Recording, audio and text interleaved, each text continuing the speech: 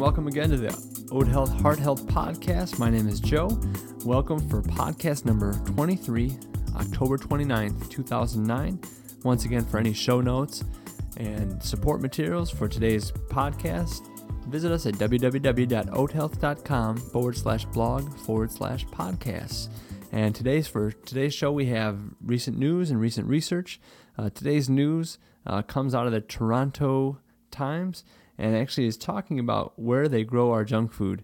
And actually the title is kind of a comical title, but really I think it has some great takeaways, some really good information about where we're getting junk food from. Obviously it doesn't look like what it started off as. It's not the same raw material. It's changed throughout the time. So where did it start off, and what does that look like? And then we're going to take a little bit of a look at deep frying today. A lot of our foods are deep fried. We're eating a lot of foods that come from deep fried sources. What happens when we deep fry? We use some of these different oils, the processed oils, and then take it a step further after they've been processed already and deep fry them.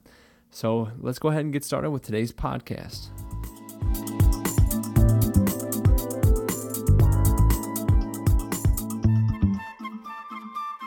Okay, and welcome back. All right, so today we have some information. I really think there's some good stuff here, especially in the news. Just some interesting information, where they grow our junk food. One reporter went looking for farms that produce the raw materials for junk food and found that they make up almost half of the cropland in Ontario. So once again, this research coming out of Canada, this story coming out of Canada, I think it still has a lot of relevance for us in the U.S. here because a very similar situation is happening here as well.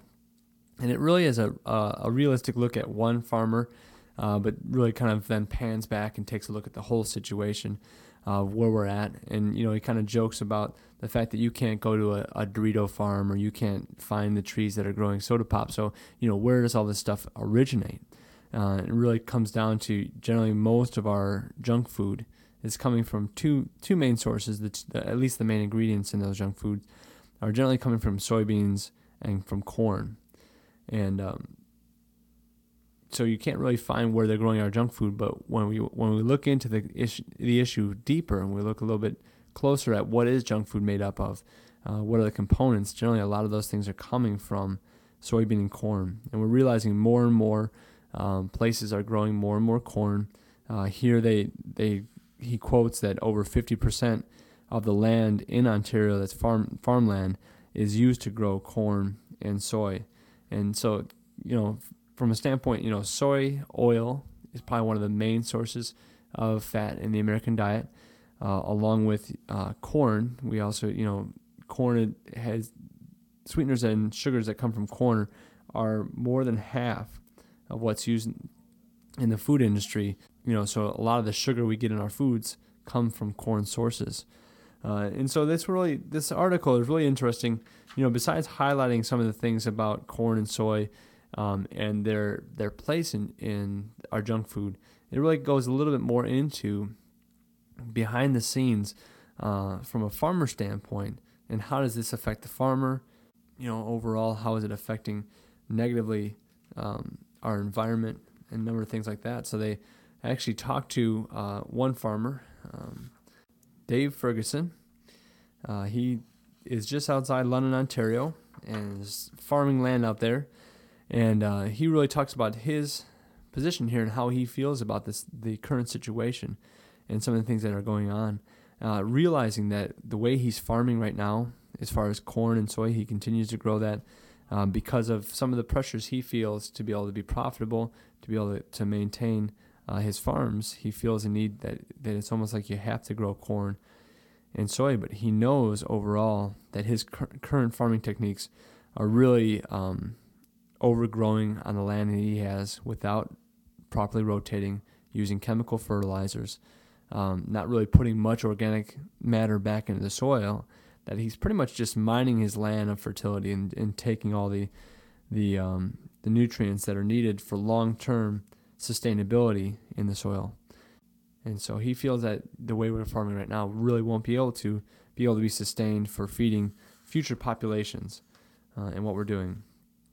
And so besides that, the way we're the farming, the chemical fertilizers and some of the runoff that we see, even some of the factory farms that have the cattle and some of the bigger lots, the runoff that comes from all of that really is changing our waterways. It's increasing bacteria levels in the waterways. It's killing off fish. It's really changing the scope of our waterways, and you may notice this more and more from not being able to fish in certain local areas because of the contaminants in the waters there. And I know I feel more and more personally like I can't even eat the fish. If I did catch something locally here, I don't know how I'd feel about eating it. And some of it really comes from some of the nitrogen and the phosphorus from some of the fertilizers from some of the bigger places that are doing it. Some of the herbicides that they're using really can cut off some of the oxygen, can cut off some of the supply to the fish, and be a danger for them as well. And so they make kind of a funny statement here about the connection between junk food farming and the environment. Saying that turns out environmental degradation and junk food farming go together like fries and a Coke. There seems to be a connection between how we're really forcing the issue with the corn and soy and how it's affecting our food chain and also our environment. And so, they make a comment here: if you want cheap food, that's what you're going to have. And really, you get what you pay for kind of a mentality. We kind of have that with our cars and with our clothes. Maybe we don't really take that mentality when we start talking about things like our health and our food supply. And it's really amazing how much we've shifted in what we're paying for our food. So now we pay actually a lot less percentage-wise for our food than we did, not even so long ago. So today I looked this up on one of the USDA website subsidiaries, and 9.8 of what we spend, that's after taxes. 9.8. So it's actually even lower than that if we talk about gross. 9.8 of what we spend is on food. Really interesting stat there was 4.1 of that percentage, 4.1% is spent on food away from the home. So really that's totally putting our food supply in somebody else's hands. Even the other 5.7% is really, we're eating a lot of that processed foods as well. And so we're spending not as much money on food, and we're definitely eating more, obviously, because caloric intake is higher. So it's a really odd dynamic. And what's even odder is, right now, obviously, all this healthcare talk and all this reform talk, where's all of our money going for healthcare? When we talk about these things, realize that we're spending 16% of the gross domestic product on our healthcare currently. And if you break that number down, if you actually do it after taxes, it probably works out to be more like 20% of after-tax money spent on healthcare. And so what you're finding is we're spending half as much as we used to on food, spending twice as much or even more than we used to on healthcare. And especially compared to other countries, we're spending 2 to 3 times as much on healthcare. So there's this large flip-flop that's happened here. It really is having negative effects across the board, and we're not really paying attention to it. And it happens so slowly over time, and we're not really making the connection. That's another point that this article really makes, is it's too bad that we're not making that connection between food, agriculture, and our health, and knowing that where we get our health is really from our food. And when we make that disconnect, we're not going to have what we need.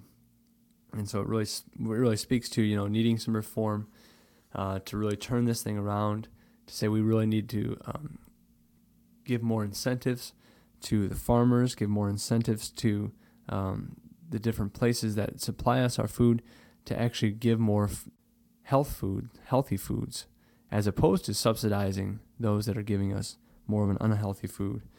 And so, one statement they make here at the end: we got cheaper food, we've become fatter, we've got pollution closing beaches. And so, all together, I thought it was a pretty good article. Check out the resources once again on our website, Toronto Star, where they grow our junk food. And that brings us into our second one. We're going to talk a little bit about deep frying. We're not going to be able to go into this really detailed because there's a lot of information here that we need to really start getting into slowly and start to understand some of the major concepts, and then start getting into some of the details of how this really works out in our bodies. But I think it's important to at least start looking at how does deep frying, since we do so much of it, how does it affect our health? One of the stats here in this study says that $83 billion in America, twice that of the rest of the world, is being spent on commercial deep frying in its products. And so that's a huge amount. And obviously we're eating a lot more than our fair share, especially compared to the rest of the world. And we know that during high heat processing, especially once again of these polyunsaturated fats, fats that have more than one double bond, so we have saturated, monounsaturated, and polyunsaturated. These polyunsaturated are really actually susceptible to more changes when we heat them. It creates toxic chemicals. It also oxidizes the fats, and oxidation is maybe not a word that we're as familiar with as we are familiar with like words like antioxidant. And so a lot of the buzz right now is how do we get more antioxidants in? A lot of these, there's a lot of different companies putting out a lot of products, a lot of advertisement going into antioxidants, fighting oxidation. And we know that in this case, deep frying oil is going to increase oxidation in those oils. And so we consume them. We're actually consuming things that are having more oxidation, needing an increase in antioxidants. And besides that, obviously the high heat is going to destroy any antioxidants that would have existed in that oil as well. So we have this total flip-flop. So it would have been okay if it almost went to neutral and said, okay, it's going to oxidize, but we left the antioxidants. Or we took out the antioxidants, but we didn't oxidize the fat. But in this case, we did both. We removed the antioxidants or destroy them. And then also on top of that, we're adding oxidated fats into our body. And you can see the contrast there, as if the other way happened. Like let's say we get a walnut that has not been processed at all. And so there, in that case, we're actually getting antioxidants into our body in that form of fat. And then we're not getting the oxidized fats that we would get from a processed oil. So it's a complete flip-flop. It may not seem like a big deal when we look at it on the surface, but if you compound it every time you eat, every day, if you think about it that way and saying, okay, every time I'm putting something in my body, I'm actually putting something in that's diminishing my health, that's actually destroying my health, as opposed to I could be putting something in my body that would actually give me more health.